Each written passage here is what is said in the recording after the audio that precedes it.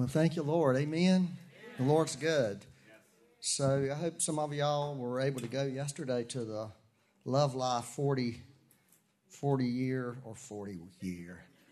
week. Did you want to say something about that, Crystal? You got something to say? It was really good yesterday. It was really, I think it was the best one I've been to, the 40 week one. Come on up here, Crystal. Everybody give Crystal a big hand. Crystal's awesome. I was standing beside Crystal yesterday and doing that, and you could hear some good stuff coming out of her. So that's how you know about a person. You get around them and see what comes out of them in these moments. And I can say, Crystal, you're awesome. Say it. Awesome. Thank you. You guys were praying, and the prayers of the righteous avails much. It was incredible yesterday.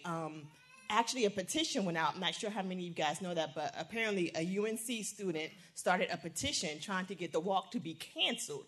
And it had over 100,000 signatures on the petition. But we still met, and the atmosphere was so peaceful because we were there. So I just thank you all for your prayers. God moved, and the next walk will begin for 2020 in February. It's the middle of February, but I'll be sure to let you guys know the date well in advance. So thank you for your prayers. One of the cool things they did yesterday is they had one of the girls who was I guess she's a sidewalk counselor or something. She's pregnant with twin babies. Okay, and they had this mobile ultrasound truck there that's there all the time. And they actually did an ultrasound with this lady to show everybody what a baby, actually there were two babies. It was the coolest thing. They put it on the screen. You could hear the baby's heartbeat, and you could see the baby. That was the most powerful thing, in my opinion, there yesterday. That just took me out. Wow. Seeing that baby in the womb and hearing the heartbeat of this little baby in the womb. You know, basically, had a doctor there talking about it, but just to help people see that, you know, right next door, those same other little babies were being murdered. You know, and how important it is in the Lord's heart to save these babies' lives.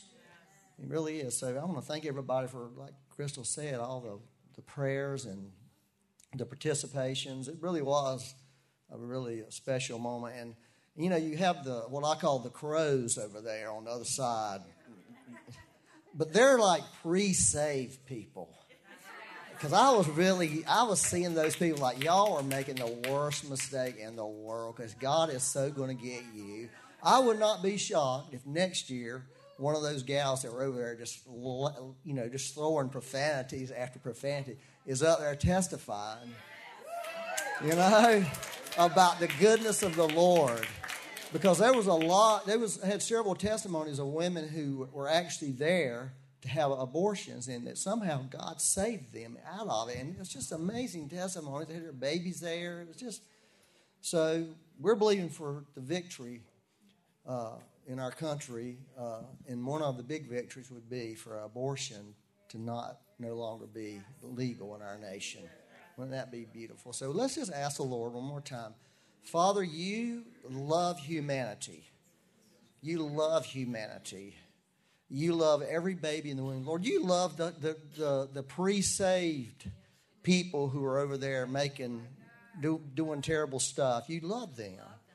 And we're asking, Lord, to save those babies and save those people who are doing abortions and those people who are supporting abortion. We're asking you today. Lord, you're good. And thank you, Lord, for all the ones you've already saved, Lord. And that you're going to save more, Lord. You're going to do more. Lord, there really will be an awakening in this country. Something good is going to come. Something good is going to happen, Lord. We believe it, and we declare it today in the name of Jesus. Lord, we're not going to be wimps here in this time. We're going to let the Holy Spirit embolden us with your power to release the power of love and compassion and, oh, Lord, just to break all these monsters that have come into this earth realm and break their power. These demonic monsters, Lord, that have risen up, Lord. I just believe, Lord, you're going to do it in the name of Jesus. Amen. Amen. The Lord's good. I'm going to read this verse to you. I read it to you last week. This was when David got anointed by Samuel. It says Samuel, this is 1 Samuel 16:13.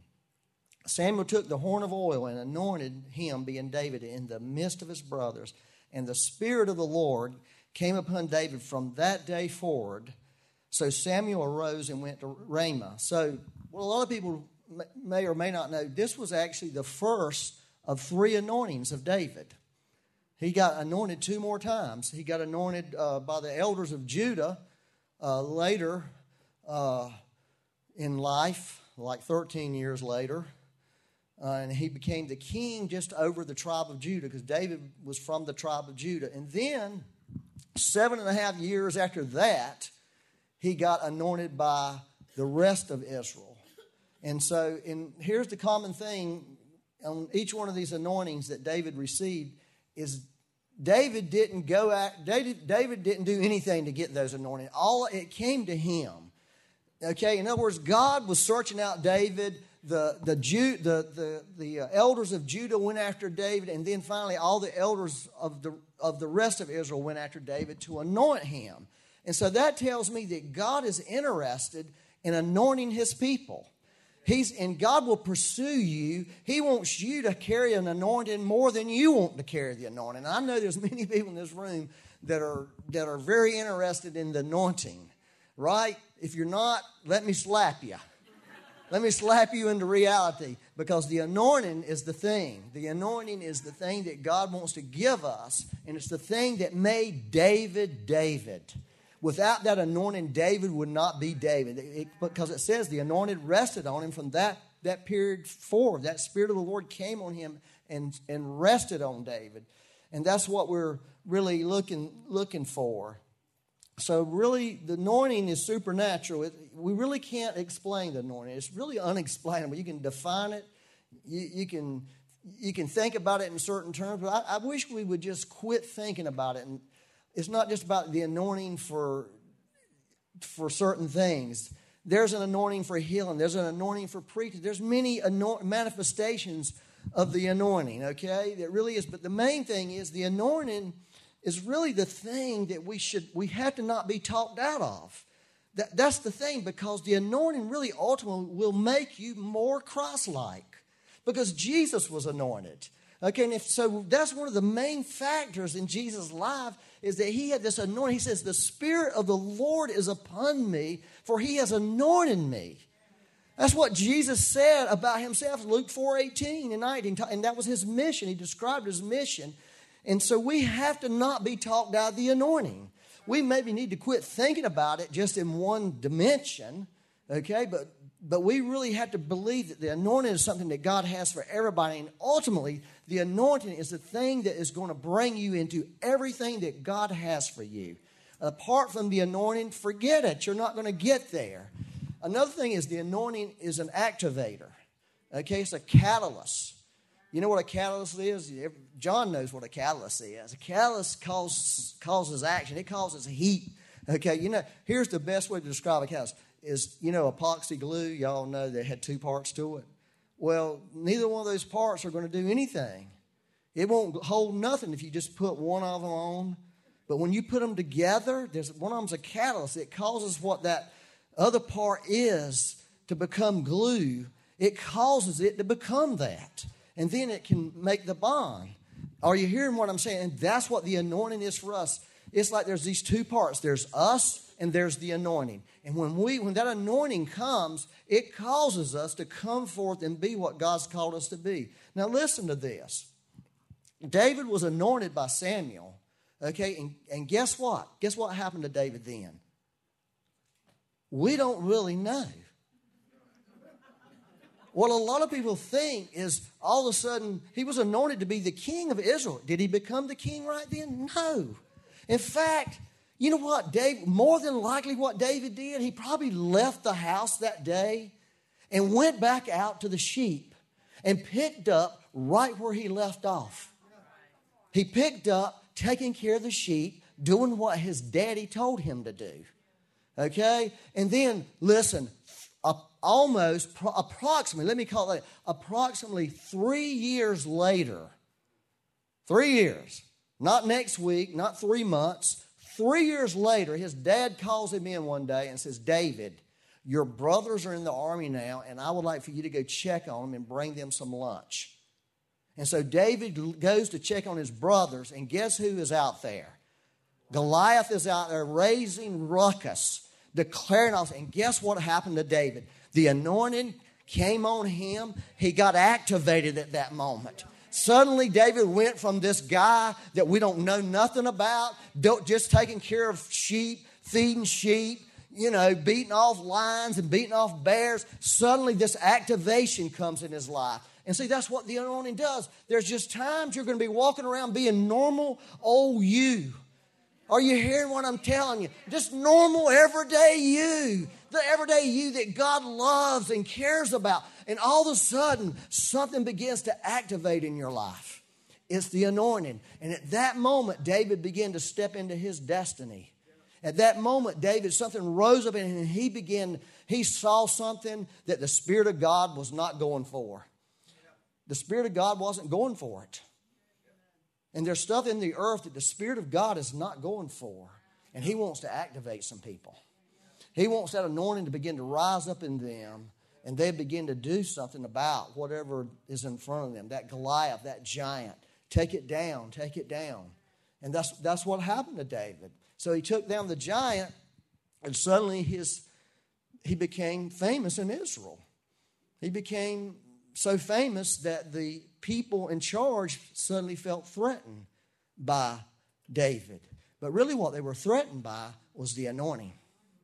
People don't love the anointing if they're not tuned in with the Holy Spirit.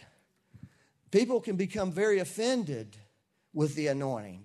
But unfortunately, it's not the anointing that's catching the heat. Do you hear what I'm saying?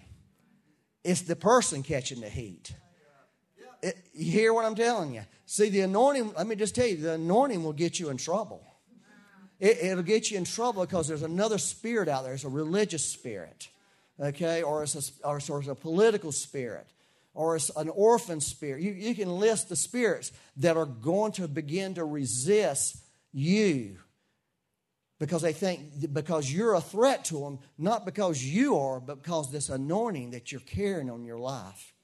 And so immediately Saul became threatened by David and became his enemy. And guess what? 13 years, y'all. 13 years. Saul pursued David to kill him. 13 years. Not 3 years, not 6 years. 13 years. David was anointed. 3 years later, he gets a hold of Goliath, and he begins to emerge. And next thing you know, 13 years down the road, David's running, he's hiding. And he wrote some of his amazing psalms. I was thinking about one of them. It was another song we used to sing. It's something like, the Lord is my rock, my fortress, and my deliverer, my strong tower. Remember that song, Becky? It's a beautiful song. But guess where David came up with that song? He came up with the song in the wilderness because he was using all these terms. The Lord is my rock because he was out there in the rocks. Are you hearing? The Lord is my stronghold. The Lord is my deliverer because that's how he learned God. He learned those things about God in that time when he was being chased down as an outlaw. Isn't that beautiful? And so what we see about the anointing is there's this progressive thing on the anointing. Because when David was first anointed by Samuel, he was not ready to be the king. He was unprepared. He was untested. He was unbroken. And what had to happen, this anointing had to begin to work in his life and teach him. That's what the New Testament tells us in 1 John chapter 2, verse 20 through 27, that the anointing is a teacher. It begins to teach us about God and about how God works and about how God flows. And see, the anointing, that's why John said, you don't need a man to teach you. You need the anointing to teach you. You have this, and he says we have this anointing inside of us to teach us. Okay? And see what gifted people do is they speak. When they speak, what they're trying to do is activate that anointing in you that can begin to take what they're saying or what they're doing, and you begin to get it in you. Are you hearing what I'm telling you? And so that's what was really going on with David all those years, is he was being prepared to be the king. The anointing was what was preparing him. He was going through these experiences that were difficult and trying to him. And, David even said he was enlarged in his difficulties and his troubles. The reason he was enlarged is because of the anointing of the Holy Spirit that was working in his life. And that's why I say we can't be talked out of the anointing at all. We can't be talked out, because you're going to go. Everybody's going to go through trouble. But how many of us are going to be enlarged in that trouble? How many of us are going to allow the trouble to serve us? You hear what I'm saying? You got personal issues in your life. And perhaps those issues were actually servants sent from God to serve you, to help you become who you're supposed to be. Perhaps what's going on in our nation right now, perhaps all of this is really an answer to prayer. That we prayed, oh God, do something with the church, with the body of Christ. And help the body of Christ, Lord. Okay, I'll help you. This is what I'm going to allow some things to come. And you'll rise up in that hour. You will be enlarged in that hour. We can be enlarged or we can be diminished now. We can choose that. We can just be diminished. Or we can allow the Holy Spirit to enlarge us. It's an inward enlargement. It's not necessarily an outward enlargement. It's an inward enlargement. The outward will follow the inward. But we got to allow it. This is a time to be enlarged. It really is. This is a time for the body of Christ to be. It's a time for me and you to be enlarged. It's a time for this, what God has spoken over our life, what the promises of God, the creation of God, everything that He designed for us. It's time for that now. It's a time for that to begin to be formed in you and developed in you. And so here's this beautiful guy, this cool guy, David. He's going through all this. He's writing a bunch of songs. It was his journaling all this cool stuff that became the Bible. Like 75 of the Psalms he wrote. Many of those Psalms were written down there in the cave. Many of those Psalms were written because somehow God got him out of a jam he couldn't get himself out of. And we love that. We love that until we're the ones in the jam. Right? And then we're like, help. That's why, it has been said, and I believe it's 100% true, that every emotion of man is found in the Psalms. Every emotion of man.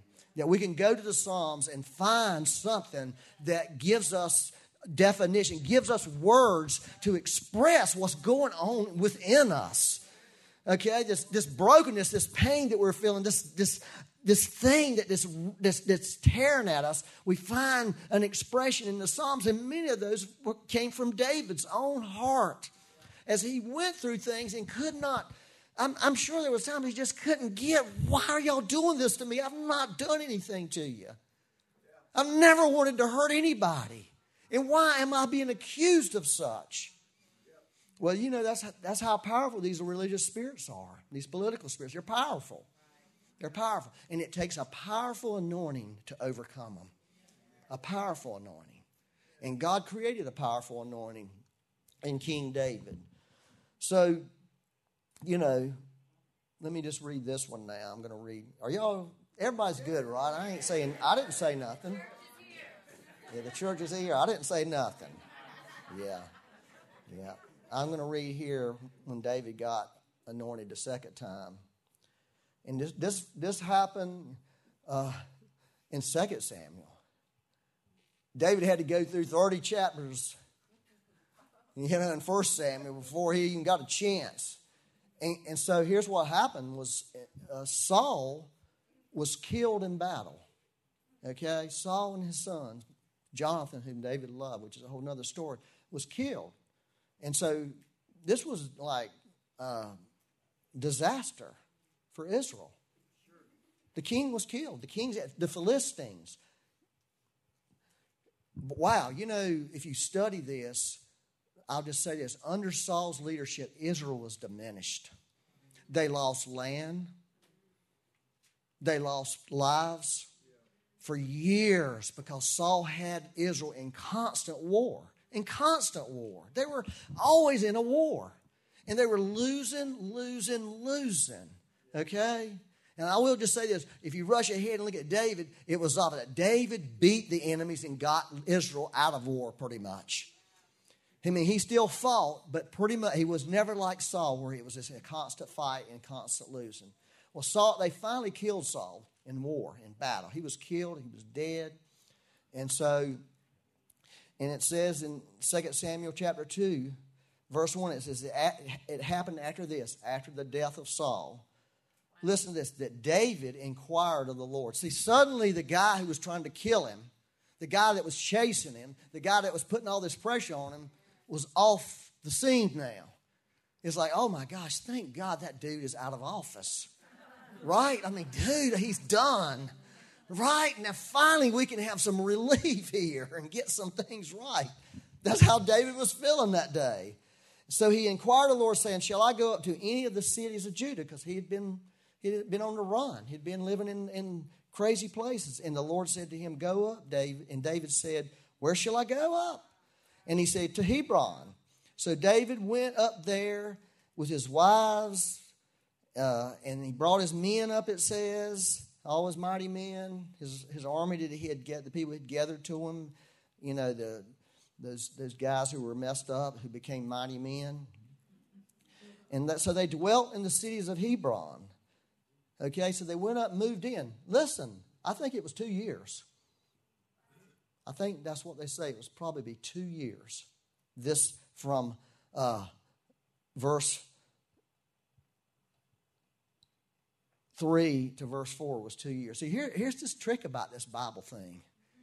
Okay, the trick is it don't give us a lot of timelines unless it specifically says it. You hear what I'm saying? We think, oh, okay, so they went up there, moved up. Next day, the elders all showed up to anoint him. No, that is not what happened. They didn't show up the next day. You see, that's where a lot of times we fail in our thinking. Is we think all this stuff's one after the other, but there's time in here.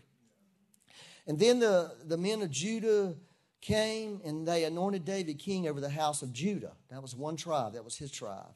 And they told David, the men of Jabesh Gilead were the ones who buried Saul. And that's what they did. So, here's a couple things here that's really good, okay, about David, which I attribute to the anointing of the Holy Spirit on him.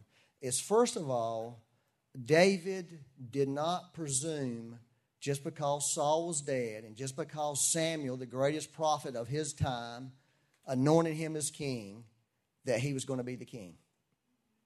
He didn't assume, okay, now it's my turn. And I'm stepping in because this guy's out. Finally, God took my enemies out. I'm stepping in. No, the Bible says David inquired of the Lord. Are y'all hearing this? If I could get this is the most important thing, I think, in my life that I learned about things. If you study David, you'll find out something about David. David was no idiot when it came to anything. He didn't assume anything. He was always asking the Lord, what shall I do? Where shall I go? Do I need to go up? Do I need to stay back? That term, David inquired of the Lord, or David asked the Lord, is used over and over and over and over in his story. That was one of David's keys to success, is because he didn't presume. He didn't assume. He always was at. So he said, shall I go up? Yeah, go up. Well, where do you want me to go? He didn't say, well, I'm just going to go where I want to go. You want me to go up? Tell me where I'm supposed to go. That's how David lived his life. He didn't just see the first sick or poor guy, like I'm going to help this poor guy. Lord, shall I help him? Are you hearing what I'm saying to you? I know people that are always looking for a fight. You know what I'm saying? You know anybody like that? It's like I can describe them. They're a fight waiting to happen. I'm seriously. I remember this dude called me one day. He was upset about what this other person did, and he was telling me, wanting, I don't know why he was talking to me, because I wasn't going to get involved in it. him going and admonishing this person for what they were doing. And finally I said, dude, have you asked the Lord about this? And he said, no, why? I said, I think you should ask the Lord. Because every fight is not your fight. You need to let the Lord tell you which fight you're supposed to be involved in. And I think that's really one of the faults of life. And so I've learned the hard way. I'm blaming it on him. I got some bad stories on me about doing things that I knew the Lord wanted me to do, but he said to me, not now. And I got impatient with the Lord and jumped the gun and lived to regret it. See, you see let me say it like this. The right thing at the wrong time is wrong. The right thing at the wrong time is wrong. It's going to backfire on you. It's going to hurt you. I've had people that I feel like the Lord showed me stuff about, and the Lord wanted me to speak to them, but at the same time He'd say, wait till I tell you to speak to them, and didn't wait and spoke to them, and it created nothing but calamity because they weren't ready. God knows they weren't ready to hear what God had wanted to speak to their hearts, but I was too impatient. And so I think really we got to learn this thing, and I think that's one of the things the anointing taught David, is to always inquire of the Lord, always give God the opportunity to speak into your situations and about what you should do. And I hope you get that, because you get it the hard way like I have. The other thing is this is great. David understood that the promises of God and the timing of God are separate issues. Did y'all hear that? Did y'all get that? There's two issues here. There's promises and there's timing. If you confuse those two, you are going to be messed up. If you confuse those two, you are going to be out of time. God has promises over everybody in this room. Everybody in this room has at least one or two promises from the Lord that you believe in. Some of us have tried to make those promises be fulfilled ourselves, right? Am I the only person here who does dumb stuff? God gives you a promise, the next day I'm out, I'm doing this now. This is how we're doing it. I got a plan how to fulfill this word from God. Okay? Thousands of dollars later. I'm telling you, literally, I've learned thousands of dollars later. Absolute deject failure. You know what that does to you? That can eat you alive. It can make you not believe anything God's telling you. It can make you begin to reject stuff from the Lord. I think that's one of the reasons Paul said don't despise prophetic utterances. Is because lots of times we take these utterances and we're going to make them happen, come hell or high water. And what happens is we can't make them happen, and we wind up getting disappointed, and it hurts our relationship with the Lord. So David was waiting on that. He wasn't going to go in there and jump in there. He knew that God had perfect timing on everything. And so he was willing to wait for God's timing to fulfill God's promises in his life. And I hate to say that. I know this is not an amen kind of thought, okay? But if you want to be successful in life, if you want your life to really have a fuller blessing and more anointing on it, you're going to have to learn that. And you're going to have to allow that to work in your life and not get messed up over it. Well, that was a great amen, right? Well, let me just say this. Having said that, David had patience, the fruit of the Spirit working in his life, but David was not passive. There's a difference between being passive and patient.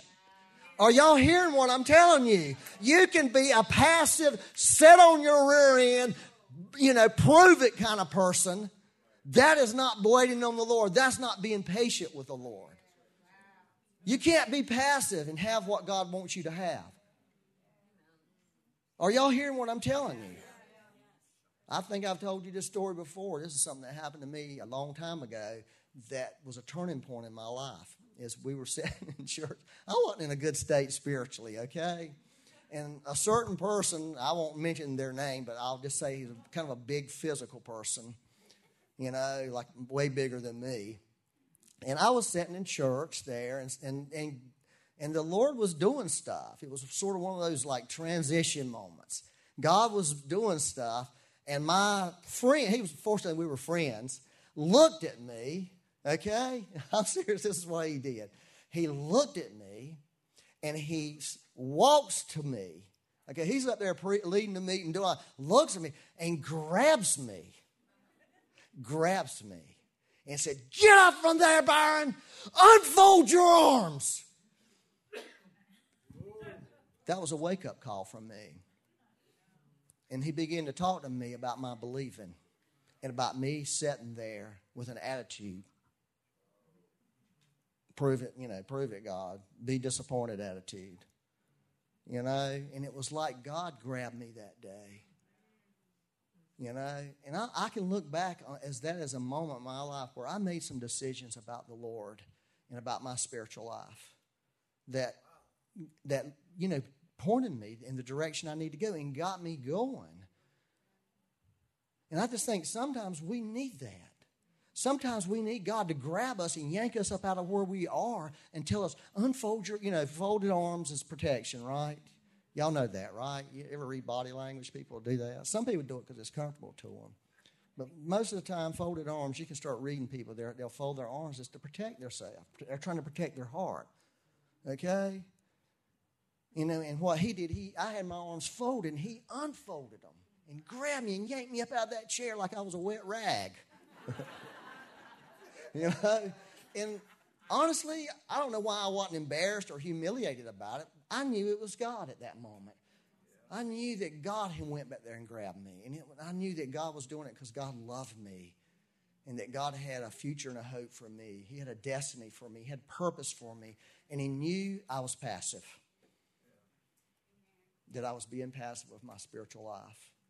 I was being passive in my relationship with the Lord. I was being passive with the things that God was trying to speak to me about.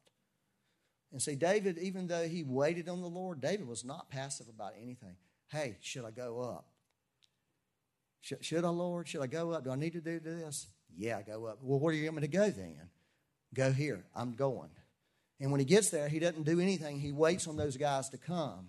Okay? But I guarantee he wasn't sitting around twiddling his thumbs. And so I want to encourage us not to be passive. I'm not trying to mess with y'all. Okay? Yeah. David knew he was going to get the promises of God by being patient, being humble, and not being passive. We can't be passive now. This is not a time for being passive. It's time to rise up. Okay, this is very interesting. I'm going to stop here in a minute, okay? I think y'all already know that. I'm just praying that the Lord is speaking to somebody in this room. I'm hoping I'm not here by myself. I sort of feel like I'm swimming. I don't have no friends in here. That's how I say it. Where's my friends? They're with me. They're not against me. They're with me on this, and God's doing something in their life. That's how you feel. Like, is anybody here? Is anybody with me on this? Oh, I did a meeting one time, and everybody had masks on, and I couldn't figure it out. And I was just lost at sea. That's how I'm lost at sea, Lord. Please help me. I'm dependent on people, Lord, too much. So listen to this in verse 5. It says, this is after they anointed him. And they said this. This is curious to me. This just didn't make sense to me. Let me read verse 4 again. The men of Judah, that means the elders, the leaders, plus the people who were following them, came and they anointed David king over the house of Judah. But this is what they did. Now, don't you think this is something kind of like dumb? Like, what? Why that? Why this next statement? Why did they say that to David? I mean, it seems almost like, okay, yeah, well, cool, great. We're glad those guys did this. But why do we need to know that? Why was it important this was written in the Bible? Why was it important for them to say that to David? Did they know what they were even saying? That these guys are the ones who buried Saul. This is important. Even though it doesn't make logical sense that that's thrown in there. But then it says, so David sent messengers to the men of Jabesh Gilead and said to them, listen. This is the first thing David did after he became the official king of Judah. The very first thing. The first thing, this is important.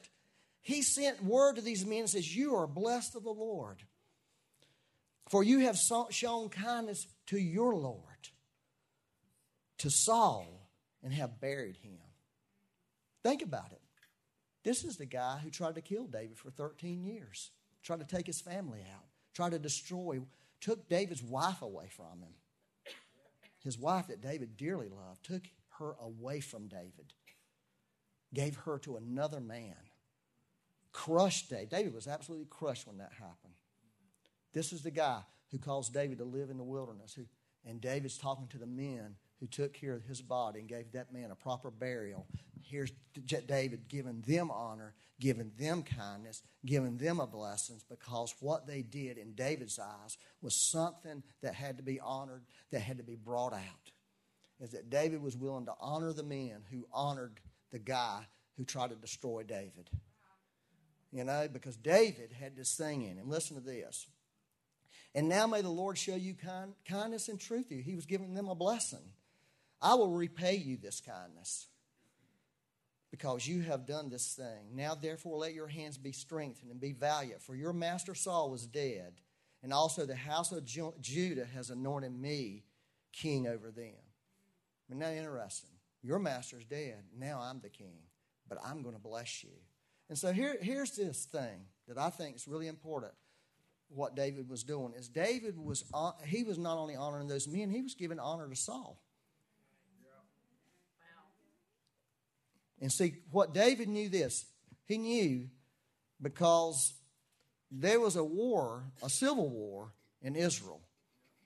If you read the rest of the story, there was a civil war between Judah and the rest of Israel, between David's men and Saul's son that was placed in kingship by Abner, Saul's military leader, put this man over the rest of Israel, this man who was not anointed as a king. He was not a good king. He was a bad king. He was a weak man. He was a pitiful man.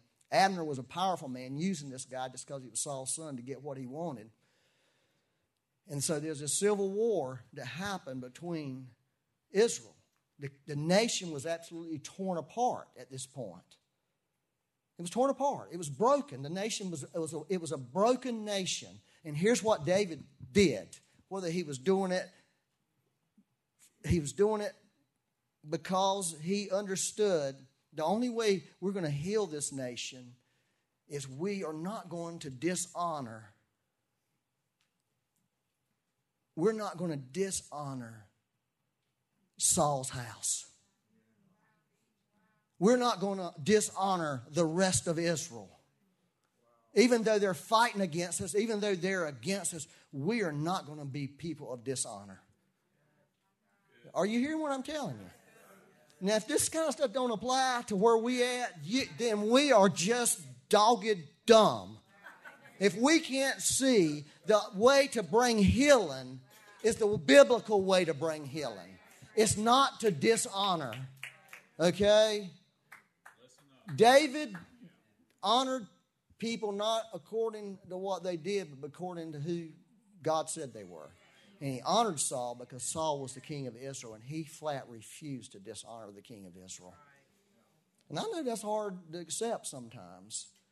I remember one time years ago, I asked Sunday morning for prayer for President Obama. I got cooked by some people. And I was like, listen, what does the Bible tell us to do?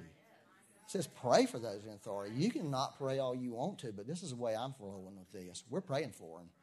And we're going to believe God's going to do something. That doesn't mean I agree with him. And I think he's awesome. But I do believe this. We need to do what the Lord tells us to do. Oh, I'm almost finished. I know y'all love this. Okay? So he was trying to create an atmosphere of honor in the country. That's what he was trying to do to help heal the country, to help bring the country together again. Because David had this word from the Lord. You're going to be the king of Israel. So he knew as a king that somehow he was the one that was going to set the pace for the nation. Because he knew the anointing flows downward. So he knew the way I got to do this, I've got to be an honoring man if I expect these people to be honoring. And I think the body of Christ, we need to begin to see ourselves like that. We need to see ourselves that God's going to use us because we have the ones that have the anointing that needs to flow out into the earth. And one of the ways that can really happen is to not be so dishonoring to people that we might not agree with. You know, it really is true. Here's a scripture that says, I didn't write it, give it to them, but 1 Samuel 2:30. This is when Eli, remember Eli the priest who was the original dude back, I talked to you about a couple of weeks ago, the bad old man that was a priest. And when he was getting admonished by the Lord, and this is what the Lord told Eli. He said, Eli, I will honor those who honor me. Basically what he was saying, Eli, you have dishonored me. And so when we dishonor the Lord, it opens the door for dishonor to come on us. Do you hear what I'm telling you? Now listen, I don't know any of us who haven't dishonored the Lord. When God doesn't do what we think God should do, and we get messed up with God because he didn't answer our prayers or he disappointed us, or, you know, add your list of things of where God doesn't behave the way we think he should behave. And we get this issue going with God. And that's dishonoring to the Lord. We can have disagreements with people and not dishonor them. We must have disagreements without dishonor. When we bring dishonor into a disagreement, then we're doing nothing but bringing hurt on ourselves, and especially so with God. Especially so with God. And I'm going to be honest with you, that was an issue in my life. And I can see that in people and stuff that people say, and their anger, their frustration about whatever God's not doing for them. There's this dishonor coming out of them towards the Lord, and they're wondering why God's not helping them. It's because they brought this dishonor because they've chosen to dishonor the Lord. Y'all happy? Yes. You're not looking happy. What I'm trying to do is show you some things in David's life and show you some things that the anointing will enable us to do. It will enable us to be honoring people. The anointing will do that. It'll enable us not to be passive. It'll enable us to inquire of the Lord. I want to read this one last story. Can I do that? I'm going to shift to the New Testament right quick and tell you a couple little quickies, okay? I'm going to read this one story. Well, I won't read it all because I don't really have time. Okay, but y'all know this story. This is a story out of Jesus' life in Mark 6, 1 through 6. This is what happened. Jesus is starting to flow in miracles. Jesus is starting to do mighty stuff. Guess what he does? He decides to go to his hometown. Y'all remember the story, right? He goes to his hometown. He begins to talk. Guess what it says? It says, hey, who does this guy think he is? We know this guy. We know him. Isn't he? We know his mama. We know his daddy. We know his brothers. What does he think he's doing, having this authority, having these insights? Why? And it says that Jesus, this is the only place in the New Testament that says Jesus could not do many mighty miracles there. Because why? Because they dishonored Jesus. They didn't honor the anointing that was on his life. And it says in that last verse there, it says he marveled because of their unbelief. He was amazed at their unbelief. Amazed at it. Couldn't believe it. Like, wow, I just can't believe. And so this is what it tells you, is dishonor creates unbelief. Do you hear what I'm telling you? And we wonder why our faith is not working. We wonder why we can't seem to have faith to believe. Many times it's because we've dishonored God or we've dishonored somebody. Because I'm just going to tell you, this is my Thanksgiving message.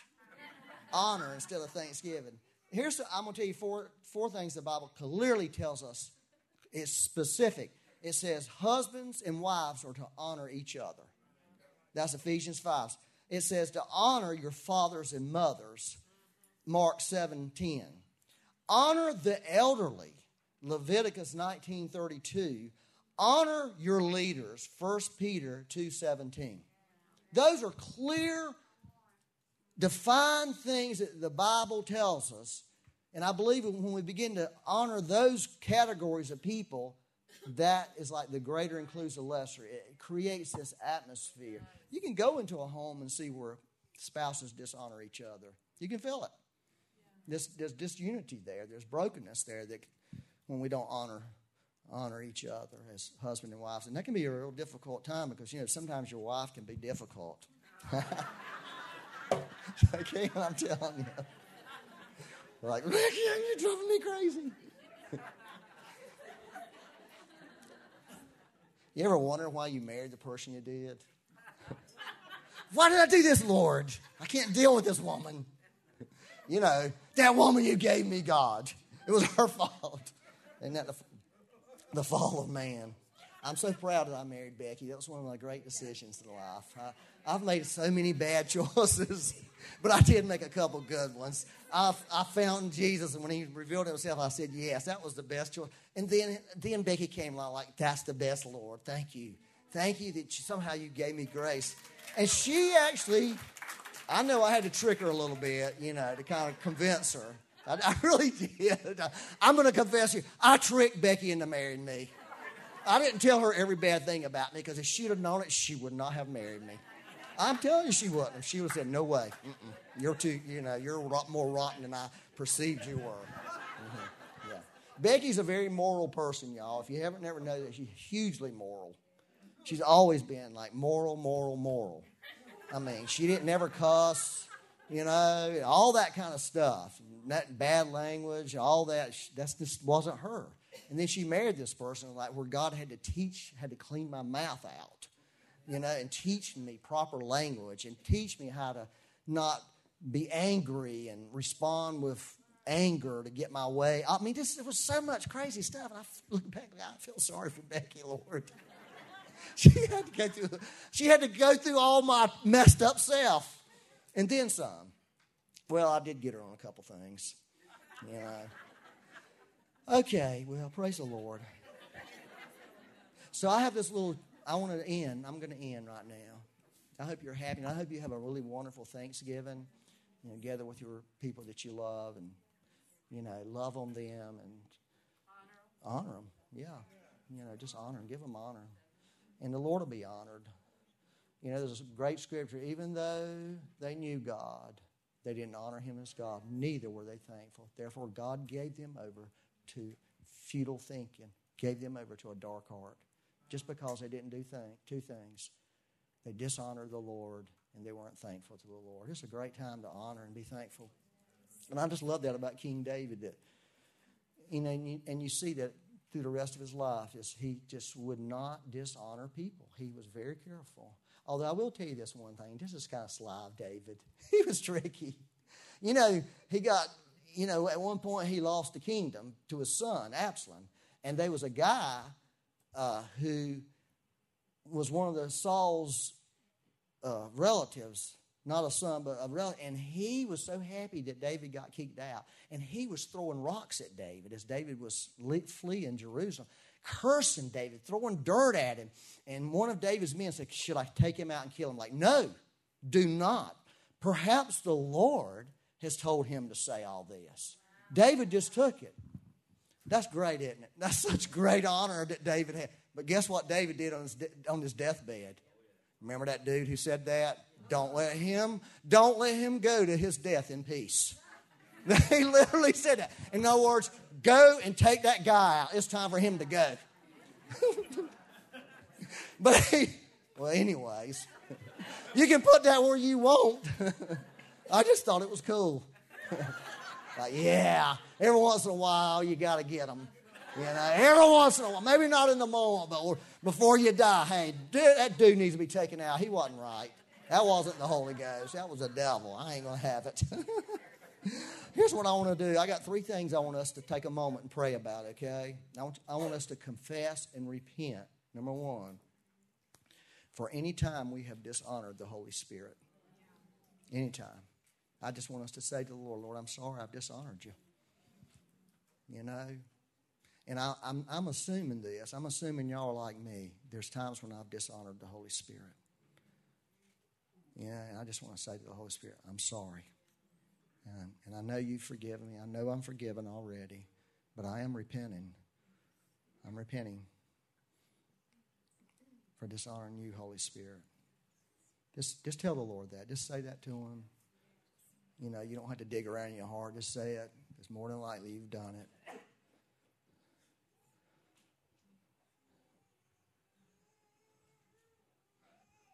The other thing I want us to do is ask the Lord, confess when we've dishonored other people in our lives, or people that we've seen. Maybe we've seen a preacher on television or somebody, like, who does he think he is?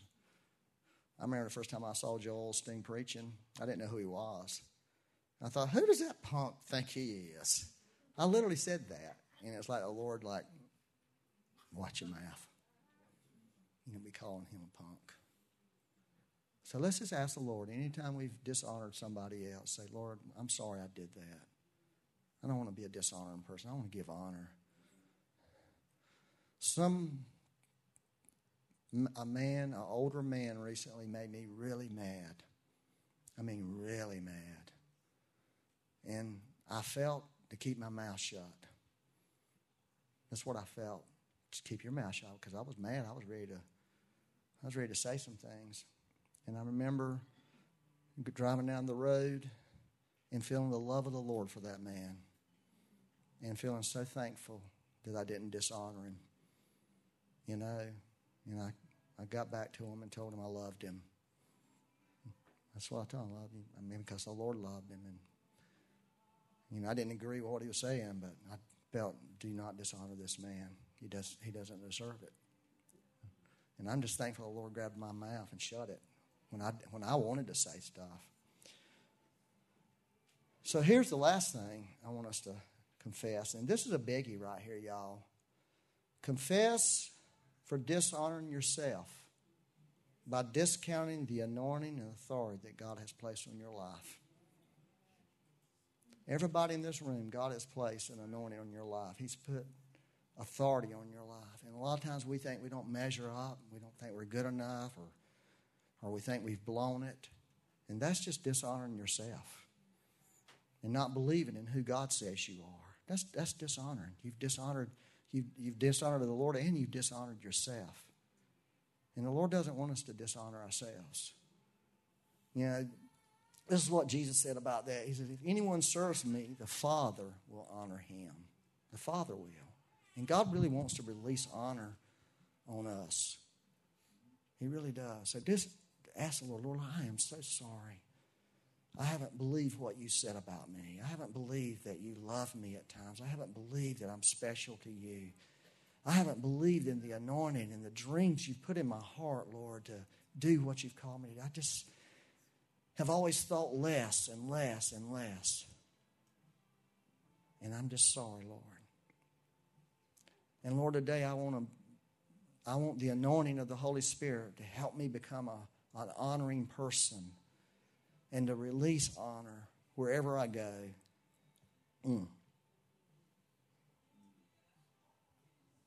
Thank you, Lord. I went to this retreat this week. It was like a pastor's retreat. And I was hating half of it. Like, oh, God, I'm hating this. All they want to do is, they were talking about all this stuff about beliefs, and like, oh, this is not helping nobody. I need help. I don't want to debate these different views on these scriptures. I need God to help me. I even told Becky, this is a waste. I'm tired. I want to go home. I wish I wasn't here.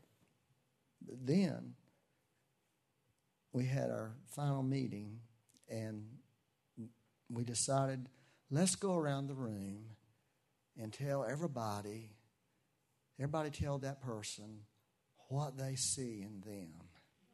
Wow, it was amazing. It was so powerful. Some people who were prophetic could speak prophetically. Some people were just speaking the beauty of the Lord over them. You know, it was just as prophetic in a sense. But it was speaking life over people and telling people what they saw in them, the beauty of them, the grace of God in them. And man, the spiritual level in that room just went sky high. I mean, I walked out of that place feeling like redeemed. You know, like, wow, this is what God wants. It was just like soaking in a pool of honor. And everybody left there feeling like they had an encounter with the Lord. Everybody. And so I just pray for us that we would be there. I pray, God, like David was a man of honor, and David honored. He honored people that it was hard on him to honor, but he still did it. And I just ask you, Lord, that the people in this room and the people watching online, this church, we'd be in an honoring place, Lord. We really would have an atmosphere of honor here. And I thank you, Lord. I thank you in the name of Jesus. Amen.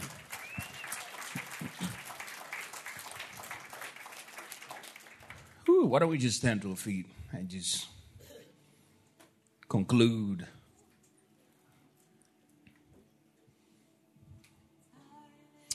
So, Father, we just thank you for that powerful message. Thank you for the truth that has been spoken. Holy Spirit, let it marinate in our hearts and let the roots go deeper. Father, I just thank you for every single person that is here. And I just release a blessing from your heart to them, Lord, over their families, Lord. And let the anointing of the Holy Spirit rest on each one of us throughout this Thanksgiving, Lord.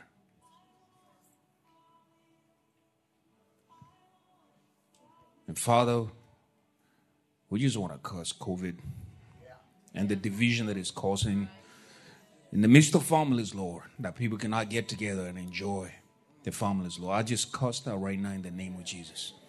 And I just release the grace, Lord. The grace, Lord. And let your blood, Jesus, cover every single person that is going to go and absolutely be with their families, Lord. That there won't be any worries whatsoever. But there'll be a protection, Lord. And we all say, amen. So we have the ministry team come up. If you need further prayer, they'll lay hands on you. But a happy Thanksgiving. Eat a lot of turkey and mashed potatoes and gravy and something and sweet potatoes and cranberries. Yeah, we keep on preaching? Just kidding.